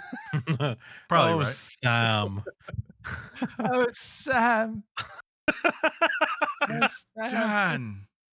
done. But I was telling our chat earlier, I don't mind saying it here. Naked in the dark. We do have a Bayonetta out there. You know, there's a Sonic game sitting out there. Uh, Who but no knows? one's gonna be playing it because God of Frickin' War comes out. You know? You'll message me, John, on Monday, and I'll be like, I'm right here, Sam. Naked in the dark. I won't be able to throw it in. I won't be able to do the final mission because evil will have consumed me. See, when they went to Mordor, no. Something else that I think is gonna consume you, Chris, is a release Yeah. date I'm about to share with you. Oh, yes. And this was a release date for a game called Atomic Heart. And this is going to be a good one, folks. The first person action RPG Atomic Heart will be released on February 21st, 2023. That's a day before I get my PSVR 2. The game is coming to PC, PS5, Xbox Series X and S, PS4, Xbox One, and Game Pass. The story is set in an alternate version of the 1950s Soviet Union where robots were developed during World War II, and Captain America will be in the game. What? Every trailer I've seen for this game made me just go, what are you? Yeah, it's beautiful. I want you. So, it was one of those ones, I think it got announced on Game Pass maybe 2 years ago. And it was just like, you keep it interested me when I saw earlier this year when we had the Xbox thing that game wasn't on there, to which I was like, does that mean that game's not coming any point in the next, year from this moment? This is me. I gotta wait all the way to fall 2023. So this was a very nice surprise. But yeah, it looks very Bioshock, very System Shocky and all that kind of stuff. So I hope it turns out as well as it teases, at least. John, does it interest you? Do you remember this game? Yeah, it was like you said, very Bioshocky. I'm ready to play it. Assuming it's decent. Yeah. You're gonna end up buying it like on PlayStation, and I'm gonna have to As ask long as you. as long as it's about as good as Gotham Knights, I'm And I'm gonna be like, John, why did you get that on PlayStation? You're gonna I be like, don't know. but something you can only get on HBO, John. Why don't you tell us about that? Well, no, I will, but okay. Naughty Dog. I'm Oh, second. I mistyped that. Wow. I literally have John's name next to that, so that's my bad. My first day back, boys. Right? Naughty Dog and HBO have confirmed that the TV show adaptation for The Last of Us is coming on January 15th, 2023. The announcement comes following the leak via the HBO Max app. The first season will consist of 10 episodes, and it appears will be covering the events of the first game from 2013. Some episodes may heavily deviate from the original source material. It's nice to know that we don't have to wait on this. I thought it might be this kind of window because I was just like looking at HBO stuff. I was like, when is this? When? Oh my god! When is this I coming? get so annoyed with this stuff, though, man. Why? What do you mean? Why? Why, Chris? Do they have to heavily deviate? Oh, okay. I mean, well, you could just be expanding upon things. I'm gonna have to wait and see. Yeah. I guess. I don't know, man. Trailer looked good. It did, but there's so much there already. As long as the I don't know, the basic stuff is there and they expand, I'll probably be okay. But Yeah. don't mess this up. Pedro Pascal promises you he will not mess it up. This You- is the way. Do you know there's a game that Mike D hopes they don't mess up? I think it's about 95% done. We'll see. Well, that game, ladies and gentlemen, is Final Fantasy 16. Wow. I'm actually going to play this. Final Good. Fantasy 16 is about 95% done with a release date to be revealed soon. According to its developers. According to Hiroshi Takai, the team is mostly focused on debugging and fixing any rough parts in the game that may need some extra care. Quote, we plan to announce some more information before the end of the year, so I think we can announce it at that time. You just said the same thing twice. I don't think we'll go beyond the summer, so I think it's okay. In addition, the game has been confirmed to be a PlayStation 5 exclusive for at least the first 6 months. Does Mike have a PlayStation 5? No, he has a PS4 Pro. There you go, Mike. There's your reason. With that, it typically comes to PC. I was about to say, is it coming to PC on launch? Is it PC and PS5 and just exclusive to consoles? I thought it was coming to PC. These are Yeah. questions. These are good questions. The news team didn't find Chris. It's not cool that you asked them out loud right now. You know, I'm just asking. Just asking. Sony has not yet responded with a comment. Oh, okay. Yeah, new trailer looked amazing. This looks like the most unique Final Fantasy I've seen in quite some time. And the most important thing, I didn't see anyone look like it was a boy band. I didn't see a cup. You didn't hear the word bro? Yeah, I didn't see Cup of Noodles anywhere in the game so far. So, oh my goodness. Well, hey, you're speaking of things you haven't seen so far, and something we haven't seen since May of earlier this year is a Nintendo Indie Showcase. Nintendo has actually announced that a brand new Indie World Showcase will air on Wednesday, November 9th. That's today, podcast listeners, the same day that God of War comes out. And we'll have roughly 25 minutes of information on upcoming indie games headed to Nintendo Switch. Nintendo announced the news via Twitter, confirming a 9 a.m. Pacific Standard Time and a 12 p.m. Eastern Standard Time showtime. The last showcase of its the last showcase of its kind last aired on May 11th, 2022. So there you go. Chris will not be seeing this because he's going to be, all up in some God of War-ness. John can cover it for us. He's not playing God of War now. John, maybe this could be what... No, never mind. I was going to say this could be the topic next week to give us more time to play God of War. Give us some kush. A little kush. Wait, what? Not Kush the same kush, huh?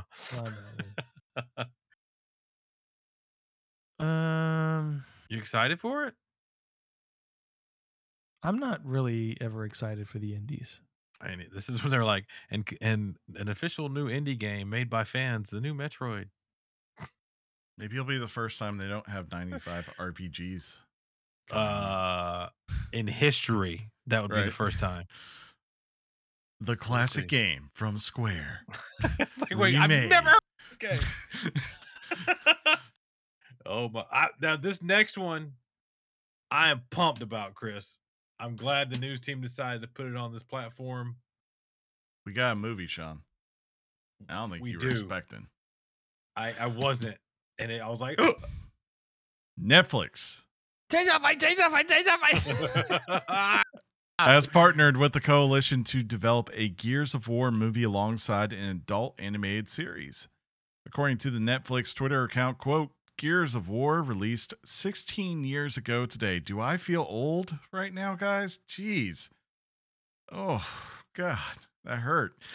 And to mark the occasion, Netflix has partnered with the Coalition to adapt the Gears of War video game saga into a live-action feature film, followed by an adult animated series with the potential for more stories to follow. Dave Bautista has been in talks for years about similar projects. Still no word, though, if those talks will continue with him. I have to say, video game movie adaptations and such, they are a mixed bag, but this one probably Netflix animated shows based on video games have a high track record right? I think we all agreed. John loved his Castlevania anime. I loved that Cyberpunk 1 year. John, you enjoyed too. So if there's anyone that I would say, It sure. just it can't be like the Resident Evil show that came out. Yeah. I'm looking forward to this. I was just laughing about the chainsaw fight thing. I know you tickled yourself. I was thinking about it in relation to how that if that had been online, like shown up on YouTube, it would have rivaled Leroy Jenkins. Maybe.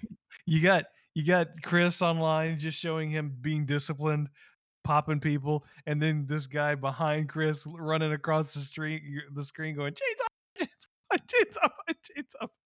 Would have been good times, dude. You get excited when those chainsaw fights happen, John. They come out of nowhere, bro.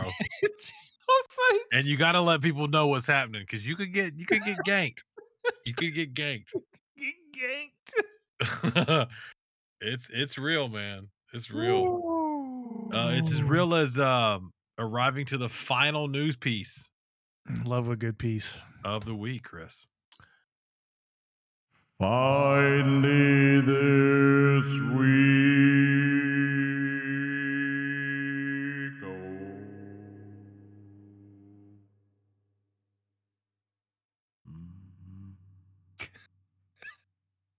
What just happened? Well, ladies and gentlemen, I know you've been worried about it. I know you've been worried about Rockstar, and that's one of the reasons why we're here, to console you. They're doing okay. Okay, let me tell you about this. Take-Two Interactive has announced another milestone for both GTA 5 and Red Dead Redemption. Grand Theft Auto 5 has sold 170 million copies, with 385 million units sold for the series as a whole. Red Dead Redemption as a franchise has sold 70 million units worldwide, but has still failed to surpass Call of Duty. See, I keep winning that bet over and over and over and over. The CEO, that was 4 years ago. Lies, by the way. Was it 5? The CEO has also... No, lies. Oh, he said CEO, lies. Yeah. CEO also spoke about game delays, saying, quote, there has been some modest pipeline shifts. What does that mean? I hate it when the pipeline shifts. For some games in development, quote, I'll choose delays any day over taking some flops. That's really the key to this business. He's not wrong. John, for perspective, the real key to this business is crunch. Just want everybody to know that. Like Kellogg's Raisin Bran Crunch, that stuff is delicious. Yeah. Not the same crunch, Sean, but for perspective, you in your other news story about God of War sales, they were excited to gloat 23 million copies of that game sold. Right. And you just read Grand Theft Auto 5 has sold 170 million units. Holy Lord. That's what, like 8, almost 9 times more games? Think of it this way. Or 80. Wait, math is hard. Think of it this way. They're almost at half the population of the United States in sales for this game. I wish somebody could break down for me what this game hit for people. I'm not telling you don't. I mean, and the answer to this question isn't how good the game is, because there's tons of games that are good, if not better than this game. What did this thing do? It's so cool. How did it hook 170 million people? I'm not challenging it. I'm curious from a sociological it was a cool, and a marketing perspective, what it did. All the stars aligned, why it did what it did, because GTA 4, all the GTA 5s before it, successful, absolutely successful. But why didn't it do these types of numbers? What did GTA 5 do that set it apart? GTA Online. Yep. That thing. Yes. Yes, John. You didn't play. You don't know. We're telling you. There are people right now, John. Hold on a second. No. How many? Okay, I don't know this for a fact, so I don't know the answer to this. But how many copies did this game sell before GTA 5 Online? I don't know. Online went table. Because even even before GTA 5 Online, this game had sold. I might be wrong about this, but this game had sold more copies than anything on the planet. I'm telling you the answer. Am I It's wrong? just fun and Online cool. went But that's live. not The a original game I can't articulate that any better. The original game came out in late September, early October of 2013, 2014. And GTA Online went live like November or December that year. And it's been live ever since. And that is what keeps this going, because there are people right now, John, who go on the servers and all they are doing is role playing. They're role playing as cops, they're role playing as robbers, and they're playing cops and robbers against each other. And they're just, or, they're going out there and they're building crazy race courses to see how many times they could jump 10,000 feet above ground and see how far their car is going to go. It's but Dude, that's all. it's a smorgasbord I of wasn't expecting all you the guys things. to answer the question. I was posing Yeah. it as a sociological question. Everybody's got online games. Yes. Okay. I just want a scientific study from somebody out there. Some I'm not academic. qualified for that. No, I know, nor am I. It's a Some metaverse. academic study, a book that comes out that would be an interesting case study about this game and its impact and why it did. Why Because people people can really be what they want to be. a criminal No, deviant. yes, you can hide behind a video game avatar and do all the things you can't do in real life. And What they if do the them very obvious well. What if the obvious answer is you get to run over hookers? I ain't running them over. What if that's a scientist? I'm going. The more you think about it, too, it's probably the first major successful metaverse. Now that I think about it, like there are people. Stop. No, I mean, but it's true. Like people go on there. I haven't figured out what a metaverse is. Like John, there are people who are like living out there, and what are they doing? They're doing all these jobs and everything. Why? So they can go buy the nicest, the nicest mansion, and in the game, and decorate out, and then invite their friends over and show off their property. They can go, like I said, go racing together. They can do missions together. They could just mess around together, and they're living their lives in a place that feels like a real or at least like a video game real representation of LA, and people love it. I mean, it's so effing funny, John. What? What is a metaverse? I don't know what it is. I don't know what it is. But I don't know if I've mentioned this on the show, but I was watching an episode of Big Bang Theory, and Sheldon was playing Red Dead Redemption 2. And Leonard walks over to him and says, "What, we gotta do whatever. What are you doing?" And he goes, I can't right now. My horse just died. And, and Leonard says, just get another horse. And because I've played because I know people who've played Red Dead Redemption 2, this would have just been completely over my head. Sheldon says it's not that simple. I built a bond. It would feel like a betrayal, that kind of thing. I don't know why I said that, but it works and it's funny. I still don't know what the metaverse is. The question is, when GTA 6 comes out, does it break the internet that day? Like literally break it? It breaks the metaverse. No, it's a new part of the metaverse at that point, John. It is. What's the metaverse? What's the metaverse? GTA 5. Oh.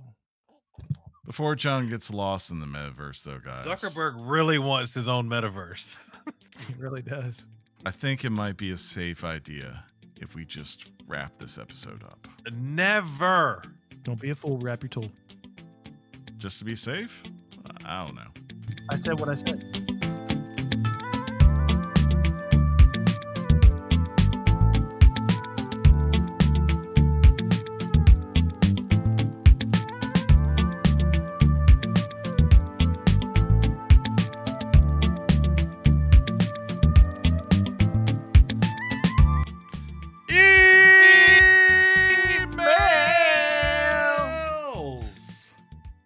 Electronic mail from the future.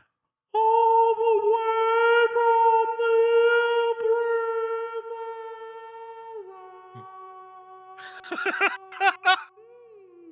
ladies and gentlemen, this is your show now. This is the part of the show where you write into us with emails and things of that nature. That's why we call this part of the show emails. And to start off, we remind you that if you want to send us an email, you can do so to weeklygameschat@gmail.com. Just like who's going first, boys? Alejandro, Judd, Tucker, or Matthew? Which one? What's happening? I'm going with Matthew. All right. Chris is reading Matthew. Just because it's called NPR Presents Weekly Games Chat, so I feel like I know what this is going to be about. Hey guys, it's been a while, but I hope you're doing well. I really enjoyed last week's episode. Felt much more matured and relaxed. I'm just glad John and Chris finally got rid of that wannabe DJ. What kind of DJ has to find some homeless guy behind Best Buy to fix his PS5 over the course of 9 months? That dude is bootleg. I enjoyed the literature and film section of the podcast last week. I'm looking forward to John's thoughts on the universal basic income next week.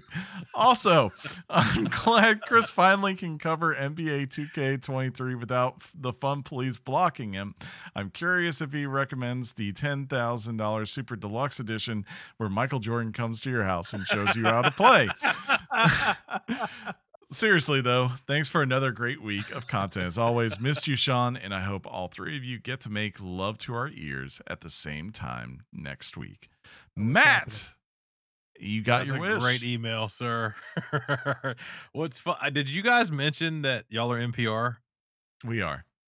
No, did y'all mention it? No. Probably. But we've talked about it behind the scenes, but I feel like no matter what, because I'm usually, because of the fact I have to be here, if I'm not here, I think we just take the week off. But Sean can do it. I feel like no matter, John. Wasn't a shot. I feel like a shot. I feel like no matter which one,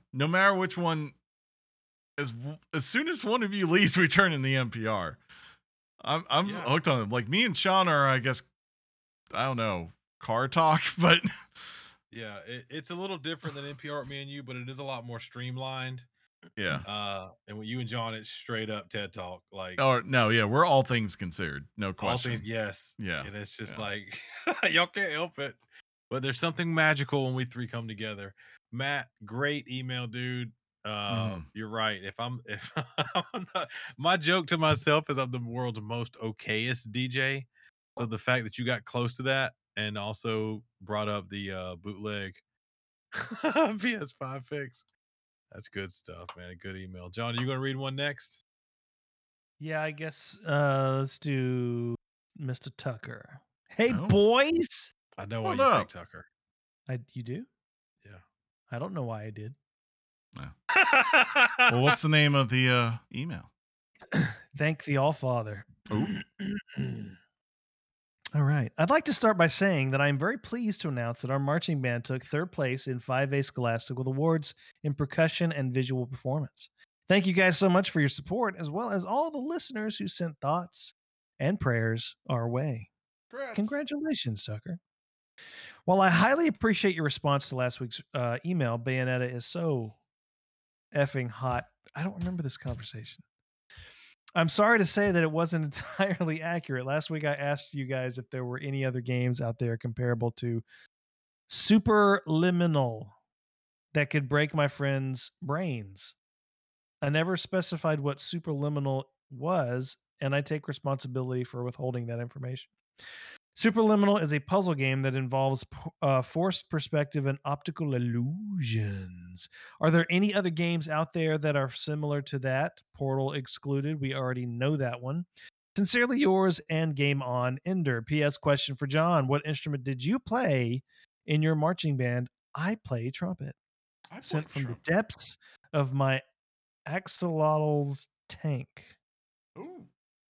What is that? I don't know. Puzzle games with perspective and optical illusions. Go play The Witness. You'll stare at things for hours trying to figure out what the pattern is. There you go. That was what I was going to probably say would probably answer that question. F puzzle games, dude. Puzzle games are pretentious AF. John, I need to know what game you played in the marching band. The instrument I played, Sean, was the metaverse. Um, I played trombone. Did you really? No, you didn't. No, you did not play the trombone. Oh, yeah. That makes me so happy. John just drops his lunch and picks up his trombone. You're You're amazing, John. I learned something new about you quite frequently. The reason I joined band, I only started playing the trombone in my freshman year in high school. Most people start in middle school, but I had started a new school and they put my homeroom in a shop class and put me in a shop class. And the problem I had with that, there wasn't a problem necessarily. It's just that the shop teacher was missing 3 fingers. And I was like, I can't be here. This is not appropriate. This guy does not have he's running out of digits. I got to get out of here. And so the band teacher was like, you want to play trombone? I said, absolutely. And so that's how I ended up in marching band. By the way, Acid Sugar had 2 more recommendations for Ender. Fez, which I will also sign off on, and Professor Layton. Those games, there's plenty of those. Professor Layton, yeah, but I don't know if it goes to the same level of that email. Sure.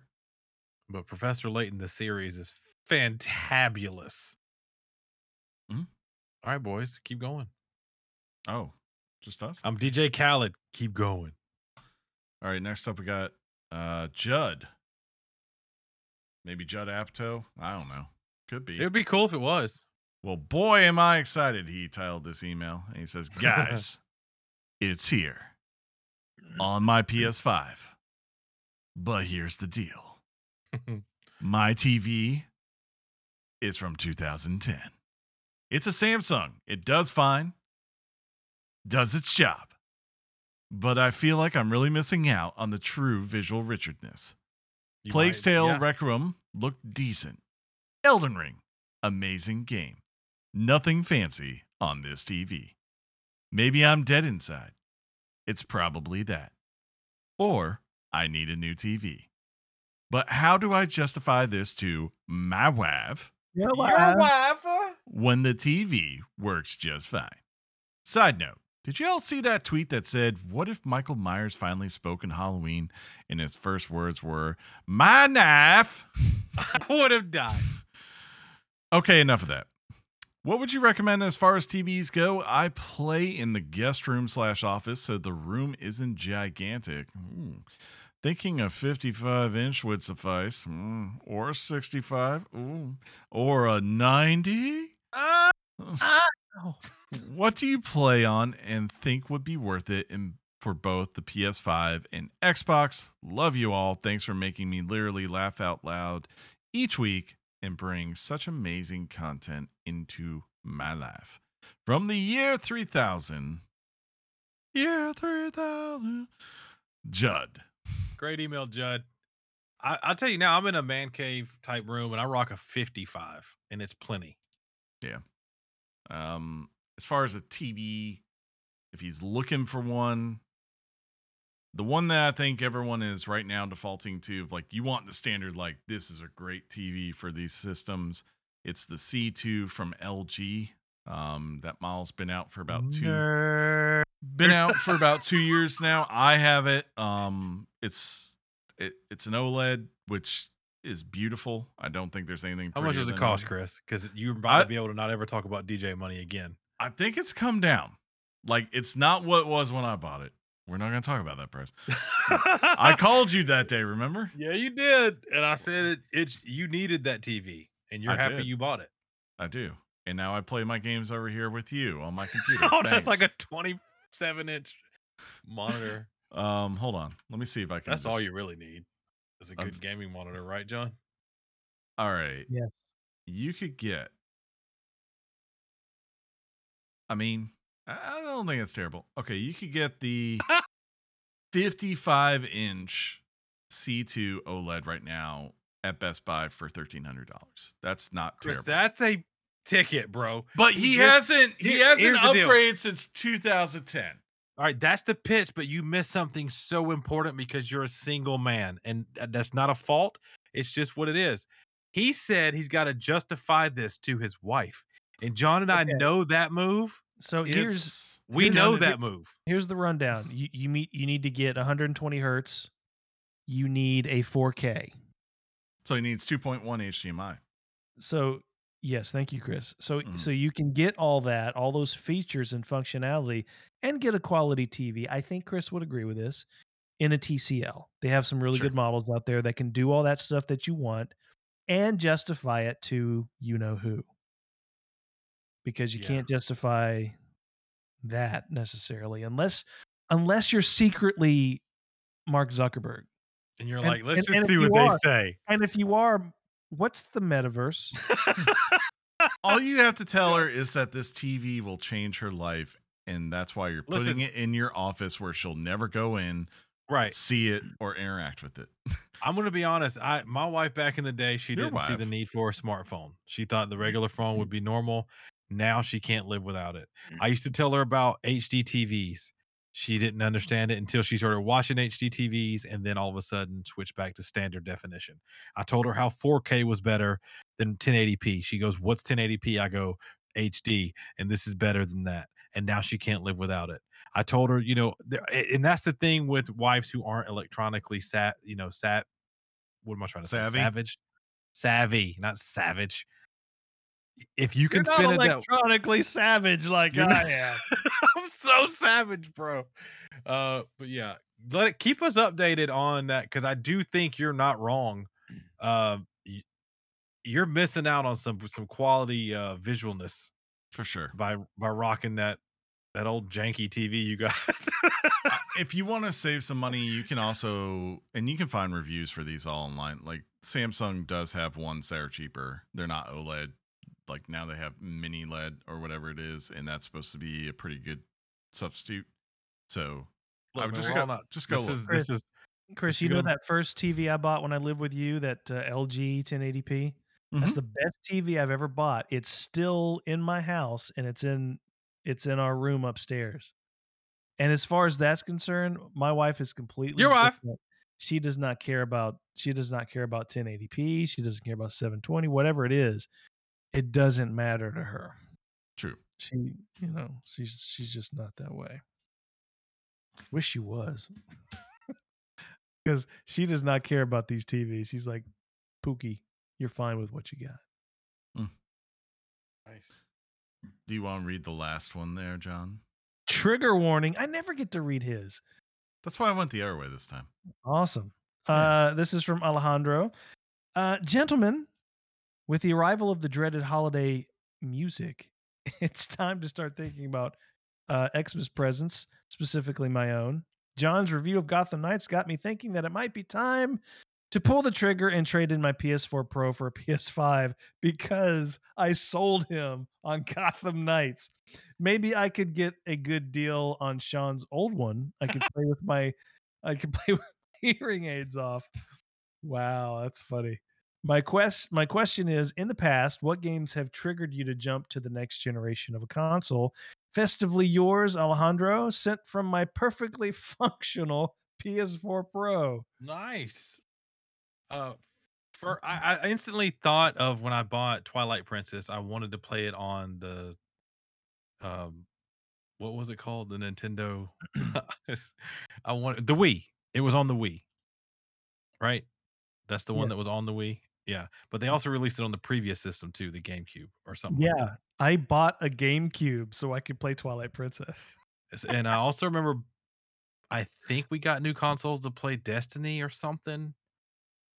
I'm kind of lame. Destiny was the fall after the release of Xbox One and PS4, but it was definitely the. Oh, so maybe I just bought the game on PS3, but when I got a PS4, we then bought the game on PS4. Maybe. It's funny. I think the same team for back-to-back generations made the game that sold me. I need to get these consoles as soon as possible, right? Which was first with the Xbox 360 was Call of Duty 2.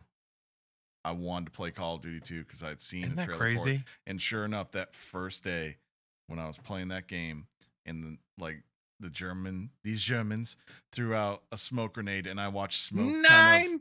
kind of flood into this open area. I was like, I've made the wisest decision ever.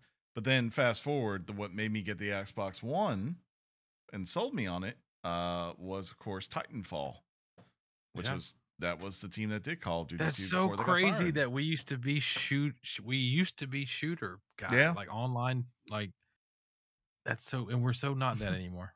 Yeah, I bought the Xbox One for the Master Chief Collection. Ooh. In anticipation of Halo 5. Your favorite Halo. Yeah. John, I got you a Christmas present in a cart right now. Oh, that's right. We're up in the game this year. You want to be a friend? You're getting the Christmas present, buddy. I've seen how this starts with Bert Kreischer and Tom Segura. You do not want to go down this road. I just saw the chat. My good friend Mike is in the chat. He was trying to give me some grief about wives and things like that, and John totally messed up the timing. That's funny. But what we're not going to mess up is the fact that we are also on Elon Musk's Twitter, and we changed our account. We're going to be now a parody version of something because that's the thing that's happening right now, ladies and gentlemen. Have you been affected? I hope not. But let's see here. What's happening? Oh, the big thing is it is election day as we record this. If you live in the States and you voted, yay, democracy, right? And just remember, guys, no matter what side of the aisle you voted on or what side wins, be thankful that we have a democracy. And a metaverse. And a metaverse. I didn't read anything from last week, so I don't want to make this a train wreck. Okay, but we were mentioned by Cal the Gamer, that's at HyperPanda724, as one of several places on Twitter to what is our reaction to Elon Musk buying Twitter and unbanning people who have done horribly wrong things. I think that is just a matter of opinion. I don't let's see. So here we go. Do you guys have any instant reactions on us being affected by or Elon Musk buying the Twitter? Yeah, I don't know. I think it seems to have pissed off all the right people.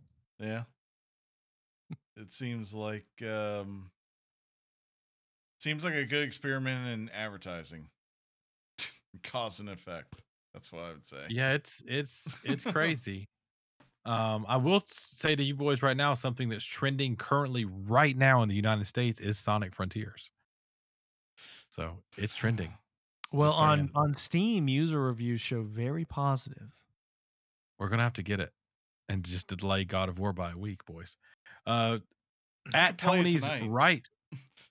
At Tony's right mentioned us and said, you guys, this was on the 3rd, so this was a few days ago. You guys ignored my email 2 episodes in a row. I either got spammed or you hate me. Hold on. He sent to us?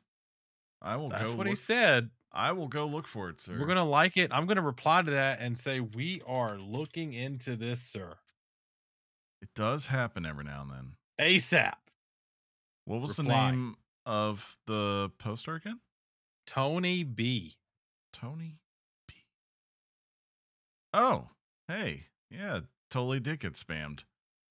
Well, before we pivot back and read those, did you want me to continue or do you want to go back and that's a good time to do it? You just tell me. You do what you want to do.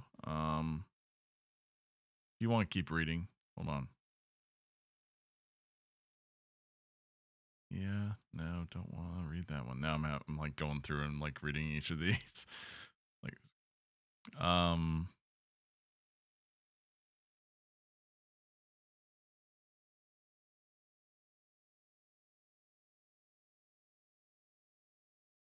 report. Yeah, dead air is great.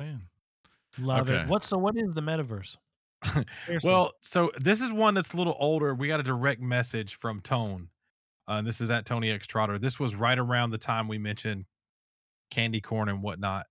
And Halloween was coming up. When, by the way, we hope everybody did have a happy Halloween. I'm sure you guys said that last week. But he said, Hey, Sean, spelled Sean, Chris, and Jeff's brother.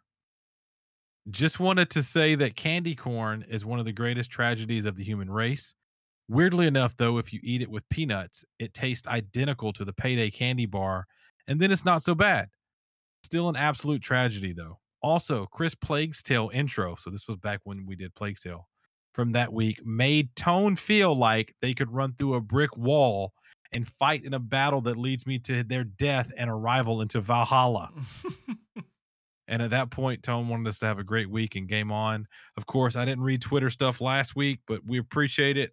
And you sent in some great DMs, so keep that up.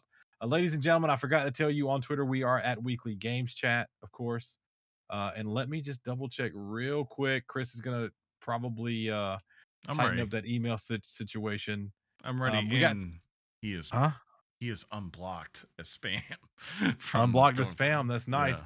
But we do have at Sarah 474-308-06. Thank you for the follow.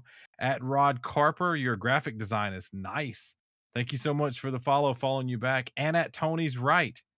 This is the one we just talked about. So this is a good pivot to get back to those emails. Tony hasn't really decided what they're doing here yet, meaning Twitter.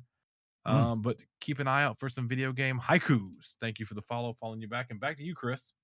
All right. The title of this email, and this was from October 21st. So keep that in mind, folks.